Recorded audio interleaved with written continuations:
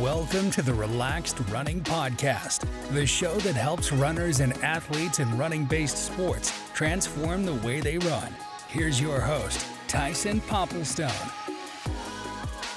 Ladies and gentlemen, welcome back to the Relaxed Running Podcast. Tyson Popplestone here. Now, if you weren't here last week or you haven't heard yet, we just recently launched our technique analysis membership. So if you're the athlete or you're one of the athletes who's been looking at improving your running efficiency, now is a really good time to take advantage of the membership. We use the OnForm app, so regardless of where you are in the world, we can get some really good footage of you and offer some really helpful, practical cues and guidance to help you become a more efficient runner. If you're interested in signing up, the link to join is in the description to this episode.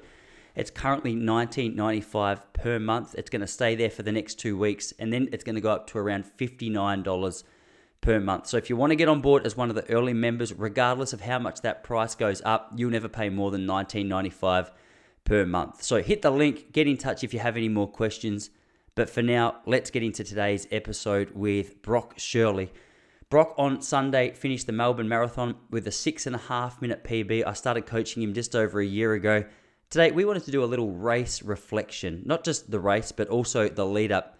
Like any marathon preparation, Brock had some really good parts and he had a couple of little challenges. So we want to dig down into all of that. We speak about hydration, we speak about nutrition, we speak about footwear, we speak about race tactics, we speak about how we felt throughout the race and a whole heap more. So I hope you find this valuable. It's nice sometimes just to pick the brain of an athlete fresh after a marathon and hear about what they thought of their experience. I mean, it's very hard to complain with a 6.5 minute PB. I was pumped for him. He was pumped. I'm also excited because this guy's got so much more room for improvement. So sit back, relax, and enjoy this episode with myself and Brock Shirley. Sunday, Melbourne Marathon, 3 hours, 21 minutes, and I've got it up on my phone. 30 seconds. 30 seconds on the dot. Yeah, give or take, I think, yeah. Sure. 6.5 minute PB. I am so interested. I know I spoke to you after the race on Sunday. Yep. Let me handball it to you. You walk me through the day before, the morning of, and then let's have a look at the race. You explain to me what's going on. And then I thought it'd be interesting for people to hear a little bit about your lead up, because I reckon your lead up is really, it's a really good lead up to use as an example of what can be achieved or what a great result can be achieved through. Because I would say we didn't have the absolute smoothest lead up in the end. It turned out to be, it was very smooth for a long time, and then you handled a hiccup well, and then it was very smooth, and then there was a trip to Thailand, and then there was a good race result. And so it's a fun conversation to have, because I think not only did you handle the actual, that you didn't just handle the actual roller coaster of a marathon build up really well. You ended up running a really big PB off the end of it. And I mean, that's a whole podcast in itself. We'll get to that in a minute. So it's 24 hours before the race. You and your lady have made your way into Melbourne. You're ready to roll. Walk us through it. Yeah. Well, I kind of wanted to set up really well for this one. So months ago, we booked the Saturday night in the city because I'm about an hour train ride out. And I'm so glad we did that, because it turns out the trains weren't running that day. So it would have been a chaotic drive in. So we stayed the night before. Just so that I could get up at a nice hour, and I just sort of got dressed, walked down to the start line. It was really quite relaxed. I felt really good. Like, it was probably the most relaxed build up before a marathon that I've done. And I think that had a lot to do with it. But the night before we went out for a token pasta meal, got all the carbs in I possibly could, and then ate some of calves as well. Just got an early night, had a nice rest. And then, wandered down. It was quite a nice morning, though. Like, it got a little bit of drizzle before the start, which was annoying. But, once the starter's gun went off, it was perfect conditions for running. Yeah, it was really good. So talk us through, you were saying that the start was interesting as well, because you were surrounded by a whole heap of people who shouldn't be a part of the start line where you were, which is always the case when you've got 10,000 runners next to each other. There's always a couple of people going, I'm not really sure where I should be.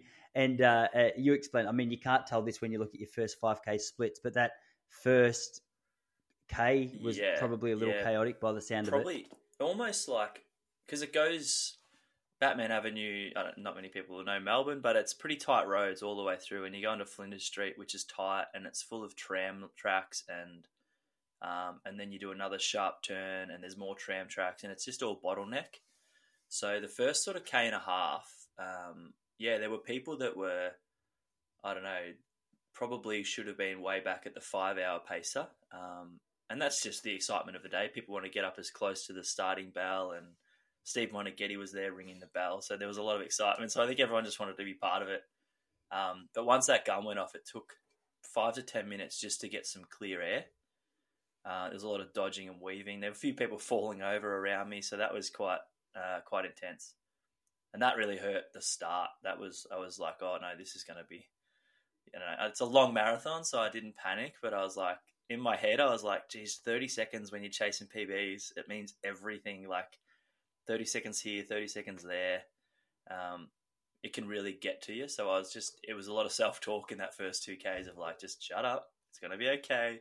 You'll get through it. There's some good downhill sections that'll be easy. You'll be fine. So that was a bit of a challenge, but it wasn't unexpected. It was just a bit worse than I thought it would be, I suppose. But how chaotic was it? It's not the worst race I've done before like that. There's some trail runs that are like really bad because they go to single trail really quick. So there was a bit of room to move, but people were having to jump up on footpaths and sort of ducking and weaving through spectators at points because it was just a lot of people that were really slow. And then there were the people who think they're much faster than they are, and they were sprinting past, which I always like because I love seeing them go past. And I'm like, righto, take note of your shoes, and I'm going to pick you off at about 30 kilometers. I'm going to track you down. So yeah, it's good. It was pretty hectic, but it was all right. A couple of just broader questions before we boil down into more specific ones. In terms of the fueling and hydration, you said the night before you got out, had a bowl of pasta. Like, how did you feel the actual fueling part of it went? Were you happy with how you felt sort of energy-wise? Did you feel heavy? Did you feel good? Do you think you nailed it? Was there room for improvement? I actually think it was, I can't say perfect, but I felt really, really comfortable with not only the build-up, the couple of days beforehand, I started to really build up the carb load, and then went pretty hammer and tong at it on Saturday. And I was expecting to wake up in the morning feeling real groggy and heavy because sometimes you do. But I think I got the balance right. So I woke up in the morning feeling like full of energy. My legs were like, had that twitch in them, that excitement in them. The stomach didn't feel full, so I knew I wasn't going to get like an upset gut about 20 Ks in. I felt really comfortable. It was, really awesome. I was stoked with it. So, and then on the race, I had my gels and, that sort of stuff with me. So that was good too. But I'm sure did you take 6 gels out with you, did you say? Yeah. So 6 gels. I just had one every half an hour because that's what I've been sort of doing in training for the whole block. And it's pretty much the golden rule of marathons, nothing new on race day. So it was the same boring flavour that I'm used to. It was the same intervals. I think I'm not going to have them for a couple of months now. I think I might just take a banana out or something if I need to go for a long one because I'm pretty sick of the flavour. But they got me through. They did the job. Yeah. They definitely pushed the wall out. I didn't hit the wall as early as I have in previous races.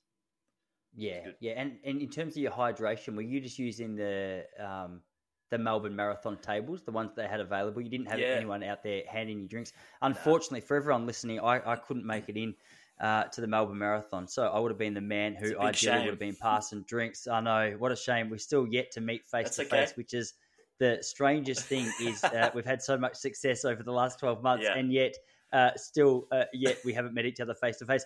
I've just recently started coaching a bloke who ran the Melbourne Marathon. He ran, the half marathon on the weekend, and he said he's coming up to Ocean Grove in a couple of weeks. So if I meet him after 3 weeks of coaching him, JR is his name. If I meet him after it'll be an absolute shame. You're due for a coastal trip. I think Scream's 8 years is a good place to bring your lady. Yeah, that's for true. An anniversary. That's true. But anyway, that's just a long tangent to apologise for the fact that I wasn't there by your side. That's right. You had to rely on the volunteers at Yeah. the Melbourne Marathon tables handing you waters and Gatorades. Yeah, they're absolute heroes. It was good. It was sort of, I think the first water was 3Ks in, which was, and I know in my head that I knew that, but when it came up, I was like, gee, that was quick.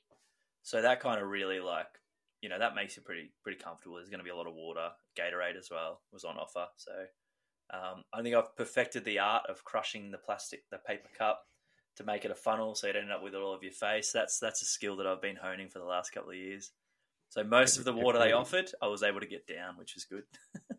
That is a win. It's harder. It's harder to do than it is to say. I made a YouTube video on this like 3 years ago, and it's not the most popular one, but I think it's had a few thousand views. Yeah. And I'm like, that's interesting to me. I thought when I made that 47 people would watch it, and I thought it's interesting that a couple of thousand people have at least had that question enough to Google it or to YouTube it or whatever. So it's funny. I've had my fair share of just breathed in waters that have sort of ended up on the ground with me getting about 25 mils. Yeah, and that's a nightmare because that coughing fit can really hurt you.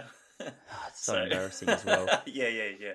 So we went into the race with the plan of we were a little not conservative, but we were cautious. Like my only advice to you really was with regard to the actual race was stuff that you knew yourself. I mean, you coach athletes yourself. You've got your own running coaching business. It's not like it's all news, but sometimes it's nice just to have another bloke or another person to bounce ideas off. And my only advice or my only thoughts were, hey, let's just not get caught up too much in the adrenaline, the momentum, the excitement of the race, and take out those first couple of Ks in 4 minutes flat when the pace that we want to hold for the marathon is 4 minutes 45. And so with that said, I was an absolute pain in the ass to my wife all Sunday morning. I know we laughed because I woke up, I had the app ready to go, and I was going through your splits. So let's go through the splits. So sure. They're for everyone listening, they're operated or they're broken down into 5K intervals with a couple of random ones. Yeah, that I'll real ask weird you about ones. in a minute.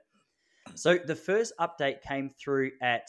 I'll tell you my thoughts as they went through, sure. and then you tell me what was the going reality. on. Yeah. The reality. So at 7:01, you've officially started the race. It says you've crossed that line. 7:01 and 6 seconds. Yep. Which is interesting. I'm not sure how they work those times, but that suggests that you were across that start line officially 1 minute and 6 seconds after the gun actually went.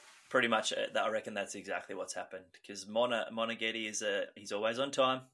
So you can set your watch to him. He rang that bell at 7:00 on the dot. So it took me that long to get through to the start line.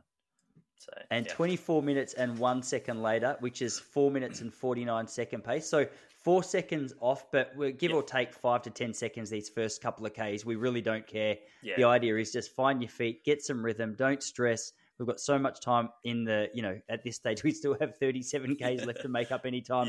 4:49s. My thoughts were, okay, he's obviously just finding some rhythm. He's finding his feet. Yep. I did think a little bit about the fact you might have been dodging and weaving. Yep. I don't think I realized at that time how far back in that field you were and how much dodging and weaving was going on. But you're feeling good, 4:49s, you're happy? I was pretty comfortable, and I think that's when I noticed a lot of people whizzing past me, and I was like, whilst I am trying to get through the crush of the crowd, I also don't want to be that person who ran past me at 3-minute 20 kilometers because that's not worth it either. So I had to kind of sit in that balance of feel comfortable, sit the shoulders down, stop the tension, get it out of your body, and just let the crowd open up, whilst also having that mild panic attack in the back of my mind, thinking 30 seconds could kill me. So yeah, it's a real balance. But yeah, it was just that crush. So and the 5 seconds off the time, I was kind of happy just to sit there. I knew that it was under control. So yeah, pretty accurate. That first couple of kilometers was mostly just the crush of the people. Yeah. For sure. Then we go through 10K, and your average for that 5K period from 5K to 10K is 4:51. Yep. Yeah, that would make sense. Yeah, that's a bit more comfortable. Again, it was just that sort of staying conservative, just letting the body tick over, knowing full well that there was room if I needed to push towards the end, I could get that pace back up. So yeah, it was pretty comfortable. There was no danger there. Now, this is where my conversation started to get a little more interesting because, as I said, I was offering running commentary to Jesse, who's at our house, could not care less about the sport of distance running, was not interested in any of my commentary, had no concern for you and your well-being, just did not care. You'd get along well with her, but your running career, she doesn't care about it. And if it makes you feel any better, she didn't care about mine either. But here's where it got interesting. So we knew that 4:45 was where we wanted to see you. Yes. My commentary here when I saw the next one was like, all right, don't get too excited. Mm-hmm. This is me speaking to you from Point Lonsdale. Yep. You've averaged 4:40 for the next 5Ks, which has pretty much brought you back down to around our race pace. Yep. But I'm thinking, okay, I have an interesting feeling. I know where this is heading because it's early enough in the race to fool yourself that you're going to run 2 hours and 3 minutes. Yep. And it's early enough to feel good and go, yeah, no, I'm back. So 4:40s, I was happy with that, but I had a little asterisk next to it because I was like, okay, I hope he doesn't get any ideas here and starts running away. Yeah. But that sounds as though the pack had just opened up. You'd started to find a real rhythm. You were warm.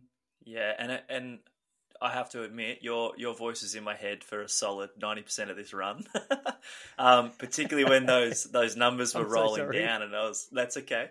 And I was thinking, I'm sitting at 4:40s. Tyson's going to be screaming at me because he knows what the plan is, but once we hit the 10K, it's kind of, you're running around Albert Park Lake. It's real flat. It's open. I kind of just hit a bit of a zone and had a little bit of a kick, fully aware that I didn't want to go overboard, but I think I just cleared that pack and got into my rhythm. So, and then I was able to scale it back a little bit later on. Sure. But I did have you on my head. Yeah, that was it. It was exactly right. I felt great. And so this one was a little deceptive because it took me a minute to get my head around it. So it's 15K. The next split they give you is 16.9K. And I've looked at this and I've said, okay, here we go. He's having an absolute crack. Because the average split went from, so not forgetting the 5Ks before your 4:40 average was 4:51. Yep. And then you've gone from 4:40 down to 4:32. So you've just dropped another 8 seconds off the average. And I've thought, okay, this is very interesting. I'm looking forward to hearing more about what's going on there. Yeah. And then at the 20K mark, I'll do these at once because obviously it's like a scattered. I see a 5:09, and that's the average from 17Ks to 20Ks. And I've said to Jesse, I was like, all right, I'm hoping this is a toilet break because otherwise a drop like that suggests I had no fear that there was any wall being hit that early because I'd seen how well you're training and how consistent you train. I knew that wasn't an issue. But I was concerned that either the only real concern I had was injury. I was thinking, okay, he's had to run into the loo or he's dealing with some kind of a cramp or an injury or something I don't know about. Because we saw from 4:32 you dropped to 5:09. Yeah, it was tactical. This was the only concerning part of the race where I was like, what's happened? Yeah, so I think when it dropped to 4:40 earlier, I was starting to need a toilet break. I just had a bit too much fluid and I was just like the bladder was full. So I was like, all right, I think I've just got to kick. I've got to kick maybe 5 seconds a K for the next little bit. And then the 4:30, I saw a toilet up ahead. So I was like, I'm going to push to that. So that was probably about a 500 meter, not all out, but it was like, I probably was sitting at 4:11, 4:15s or whatever.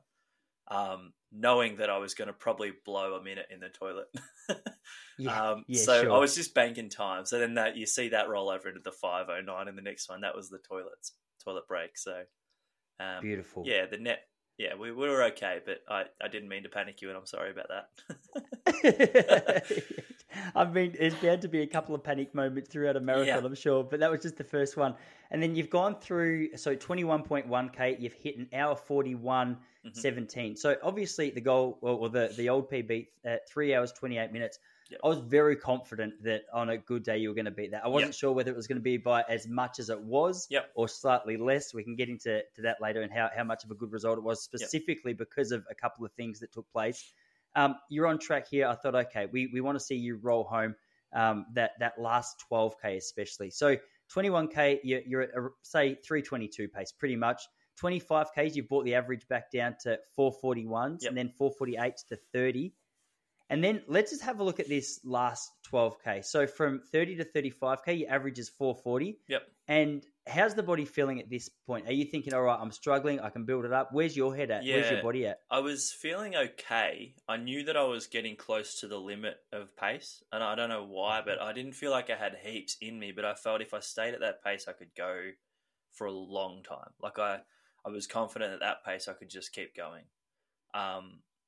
So that was good to know. I also ran past some people on the side of the track that I wasn't expecting to see, just some sort of people from work who were down supporting someone else. So they gave me a bit of a kick as well. So, and that lasts a couple of Ks, that little bit of a buzz. So I felt good, but I knew if I went too far, then I could blow up in that last 5. So I was feeling pretty good, but I also, having run Melbourne before, I knew that they trick you. You're on St Kilda Road. The MCG really is about 2 kilometres away, but your watch says more, and you know that there's more loops coming, and they tend to take you around through like the Botanical Gardens and up past the Shrine of Remembrance, and that's deceptively undulating. So I knew that was coming. Mm-hmm. So I didn't want to smash it too hard. So felt good, but I was tactically waiting. Were you in a group at this stage, or are you running solo? At this point, another frustrating moment was when the half marathon sort of joined up with the full.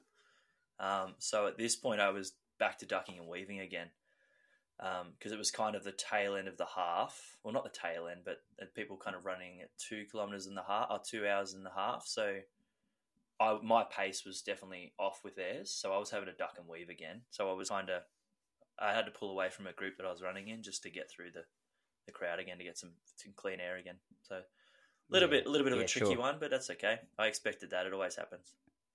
Yeah. And okay, so that makes sense, because from 35 to 38.1K, it says your pace dropped from 440 to 458. So you're still feeling relatively good, just dodging, weaving, a little bit going of over caution. the undulation as well. Yeah. For sure. Yeah. And then, okay, so you hit 40, and then from 38Ks to 40Ks, this is your fastest average split for these 2Ks. It was a 437 average, which I was pumped to see. From this point, I was thinking, all right, he's making a massive run for home.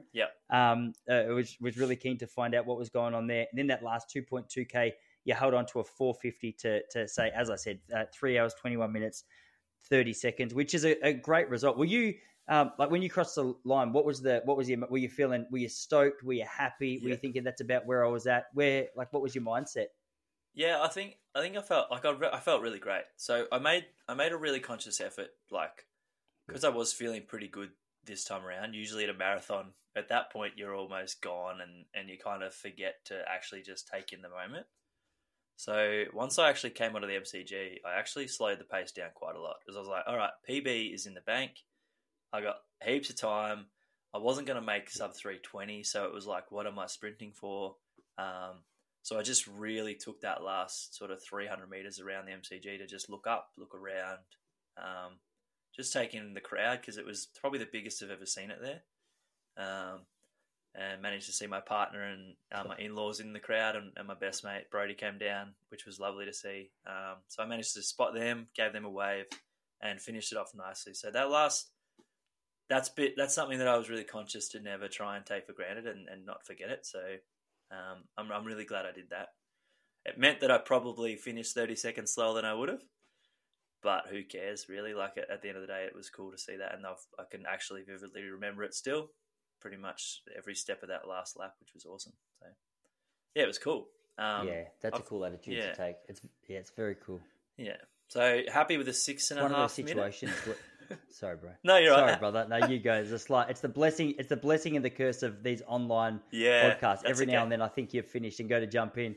No, you've got the bat and it's yours to run with. Saying I was stoked to get a 6.5 minute PB. That was I've been chasing that for years, to be honest. Almost like 7 years. 2015 was when I ran my fastest, and then for what I like underprepared in other marathons, coming in like with a little bit of an injury or getting a bit sore mid-race, or really hot in 2018, which sucked. I think you were there as well. So it was 7 years. Like to talk about it. So many years of just battling it out, trying to get a PB. I was pretty damn stoked. Yeah, really happy about it. Yeah. Yeah, and I was really happy too. I was even more happy because I think even on the day, like I often see it as like there's different ways you can view it. Obviously, we've got the lead up, which we can talk about in a minute. Yep. But then you actually have how the race played out, and Yep. as good as the race was, and as good as the result was, and as much as I was pumped, and as much as we should fist pump and high five and whatever, it's like, okay, you look at the result and you go, oh, there's 2.5 minutes there. Yep. Pretty much. Yeah. Like Melbourne's not recognised for being a notoriously fast course. Yep. I know Liam Adams didn't have his best day out, but he's a 2:08 man, and he ran 2:15. Yep. I know he sort of burnt his bridges towards the last little part, but even Ryan Gregson, I can imagine these boys running faster than what they did. And even just from the history of the course, it's not a course you necessarily go to try and run an absolute belter. No. So I mean, it's not conducive. what we have to work with is obviously toilet stops, a little bit overhydration, the fact that you had to stop there. The actual lineup factor, like where you were, the fact that you were having to weave in and out of crowds, Absolutely. The hills and undulation. I mean, just those in themselves is an easy 2 minutes, which gives us our sub 3:20, which I've got absolutely no doubt in my mind. Especially now, you can run. I was saying to you the other day that when you're running 6.5 minute PBs in the marathon, it suggests we haven't quite fine-tuned things down to a point where we're like, oh, okay, that's the limit. Like 6.5 minutes suggests, okay, well, first of all, we're doing something right. But second of all, okay, we've got plenty more, which is really exciting to me, and I'm sure it's super exciting to you. But absolutely, for sure. So, the lead up, man. The lead up was a very interesting one. And I think I've said this on the podcast before. You're one athlete that I know exactly when we started working together, because I was standing in the maternity ward at the Geelong Hospital. Jesse had just had our second little guy, Ollie. Yeah. And I said, hey, excuse me for a minute, babe. You look after little Ollie. I've got a new athlete to look after. We'll speak in half an hour, which went down really well. Actually could have something to do with the fact she's not bothered cheering for you on your marathon race day, based on the fact that she still holds grudges against me. Very, very fair. I apologize. I would say I can't remember specific dates. I can't remember, but we had a specific 16-week build-up. But obviously, you were well and truly consistent with your running before then. Your say first 8 weeks or maybe seven weeks, we were laughing about the fact you just could not miss a beat. You were just ticking weeks off the list like it was absolutely nothing. Yeah. And then just walk us through what happened, because you had a little bit of a shake-up where you were doing a lot of cross-training for sort of probably three and a little bit weeks, maybe 4. Yeah, I think it was. I think it was. So I did in the lead-up. I had a lead-up run just to test myself out at the Run Melbourne Half Marathon, and I got a 4-minute PB for the half marathon there. Well done, everybody. Thank you. So that was a huge moment, and I really felt confident there. Like my body was back. So it's been a long 2.5 years to get where I'm at. So I was really stoked with that. And then, the following, so that was the Sunday. And then I had a pretty light sort of Monday, Tuesday. And then the Wednesday, I went out just for an easy run, I think, and just felt a little tweak in the calf, like really low down towards the ankle. And then that was a bit of inflammation that I went straight to the osteo for. And it turned out to be kind of like an alignment with my hip, knee and ankle was a little bit out, so it had caused that in the run. We had to back off for a few weeks, which wasn't ideal.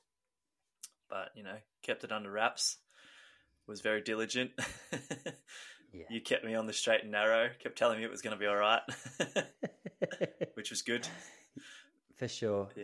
Yeah, so I would say that was one area that, obviously, I mean, this isn't news to you, but for everyone listening, that was one area that I think we had a lot of room for improvement as well. Because unfortunately, where it fell was kind of where I had scheduled a lot of your much longer runs. So we had gradually been building up. You were pretty consistently, you were ticking over 20, then it was 22s, then it was 24s, then it was 26s.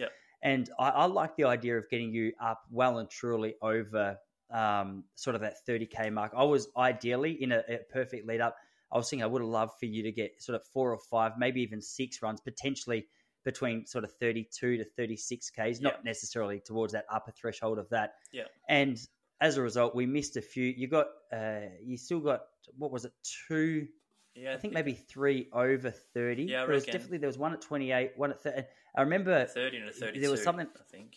Yeah, and I was flirting a little bit. I mean, Yeah. even 2 weeks out, you just got back from a trip with Kath. Yep. Kath? Yep. Or Kath. Kat? Nah, Kath. Yeah. Yeah. Yeah.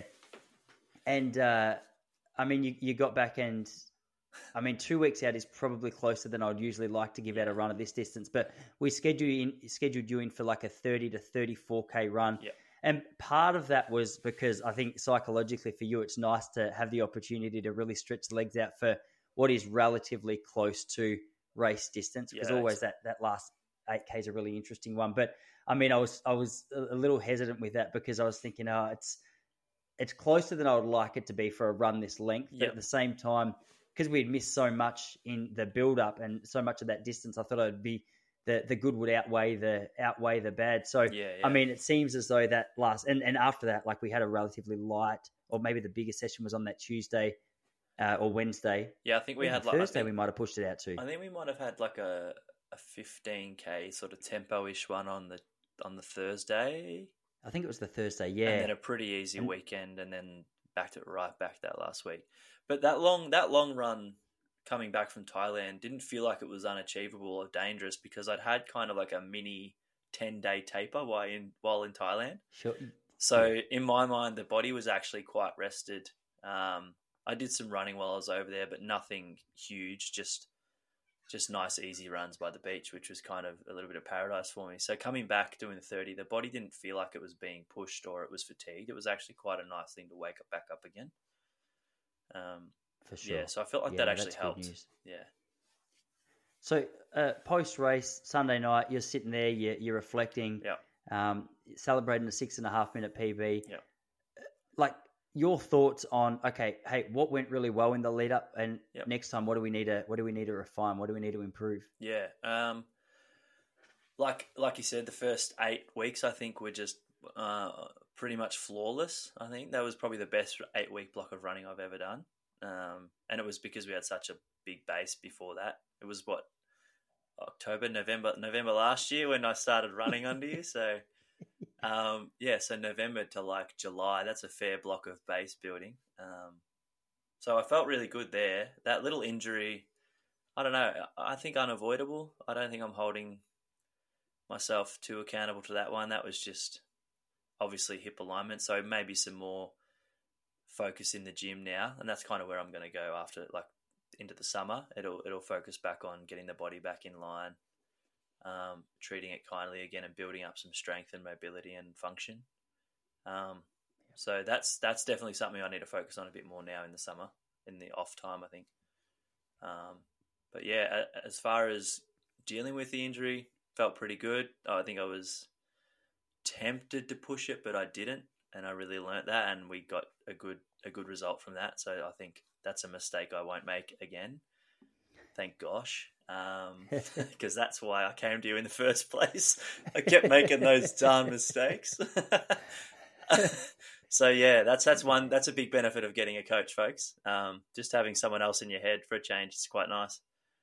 Yeah. Well, yeah, I'm biased obviously because I mean maybe you and I both are based on the job title that we both have. I mean you're doing your coaching, you've got athletes that you're coaching as well. But I don't know how you feel, but I often felt that throughout my running career, it was always, especially towards the end, it was like, okay, I know what training my coach is going to set me. I know exactly what he's going to say. I know what the session will be. I know why he's going to set it. But it was more just that mentor role. Like absolutely. Even it's so funny, isn't it? There's a difference between having the knowledge and actually having the emotional control to actually be able to go, okay, well, you're dealing with a niggle here. Yep. It's so dumb.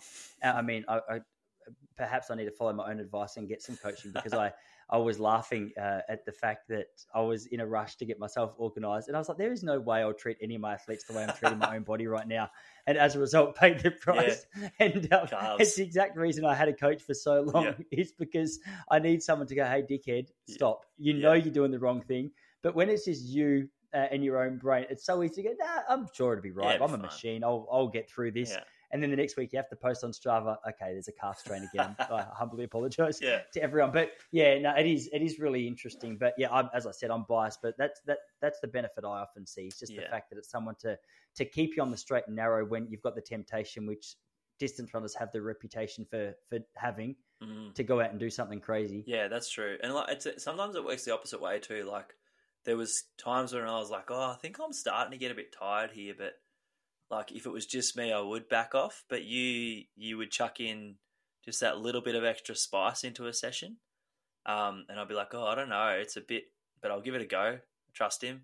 And then doing that session, it clicked and it took me to the next level. So sometimes when you're doing your own plan, whilst you can sometimes go too far, you can also back off at the wrong times too. So it's really good to have that other person that is just looking at the data and your feedback, and then not actually in your own head sort of doubting yourself or pushing yourself, which is nice. So that was really good. No, that's good to hear. It is, and for context for everyone listening. So as we said, but you were just, there were weeks where you just absolutely nailing sessions, and I mean, like volume, we had some pretty similar session structures. Like we were dancing through the monofartleks, we were dancing through some thresholds, some slightly more intense thresholds of like 2K reps, 3K reps, and then your intervals of 1Ks and stuff from time to time.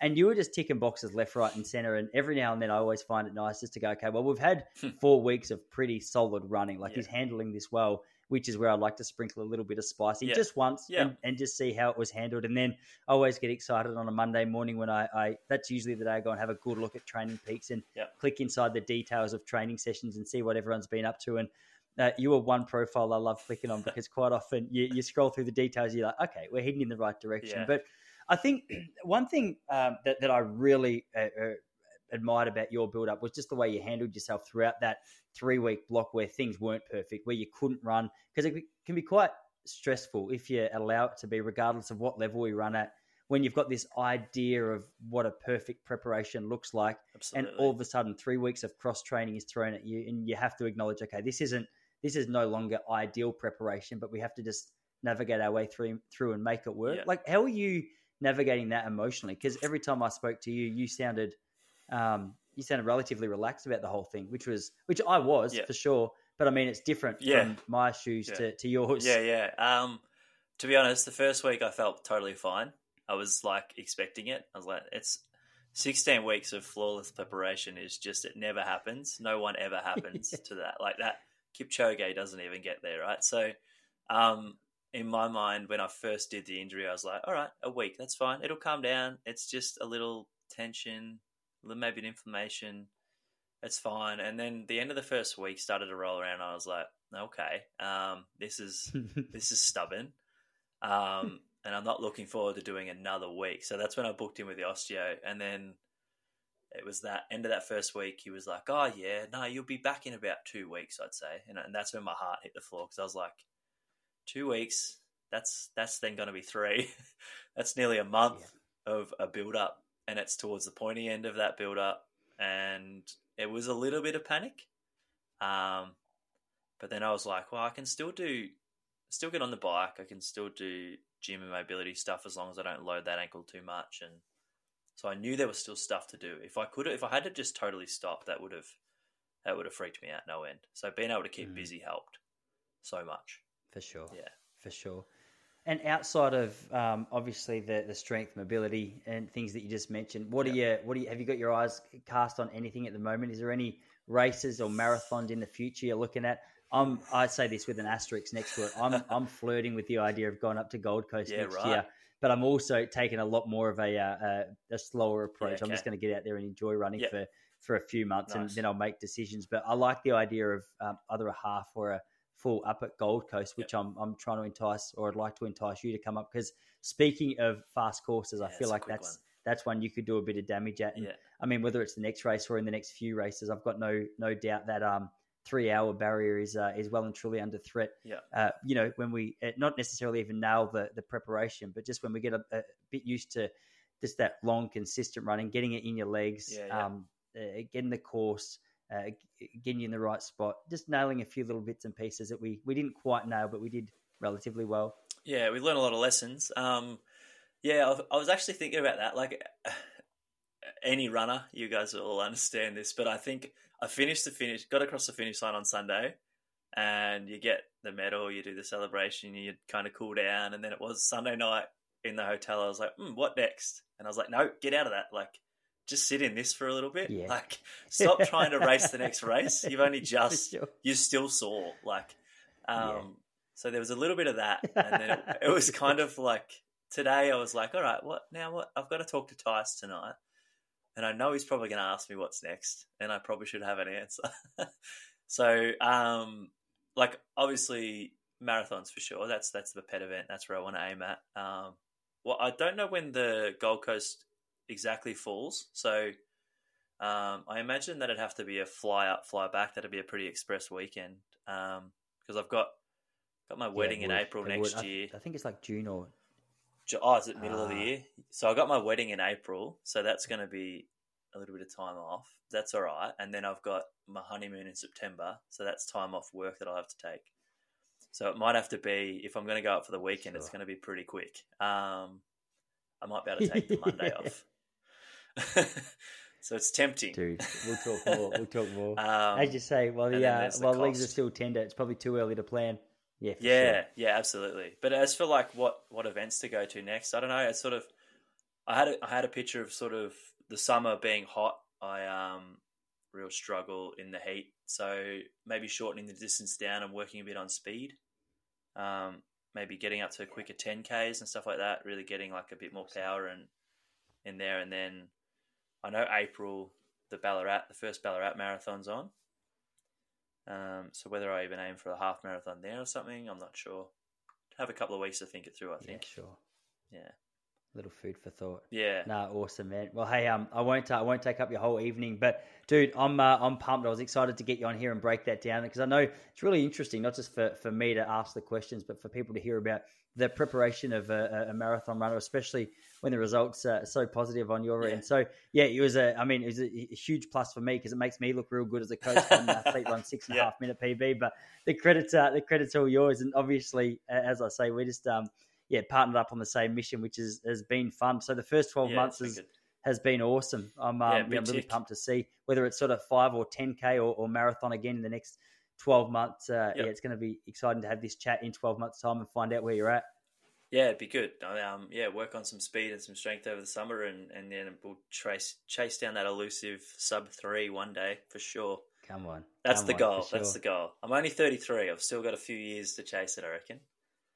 So dude, Kipchoge's 57. He's I know. still running 201. You're fine. Yeah, but a 23-year-old just smashed him out of the park. So who knows what's going on anymore? Isn't that wild? It's nuts. Isn't that wild? Yeah, anyway. Yeah, it's going to be a good Olympics next year, that's for sure. Here we go.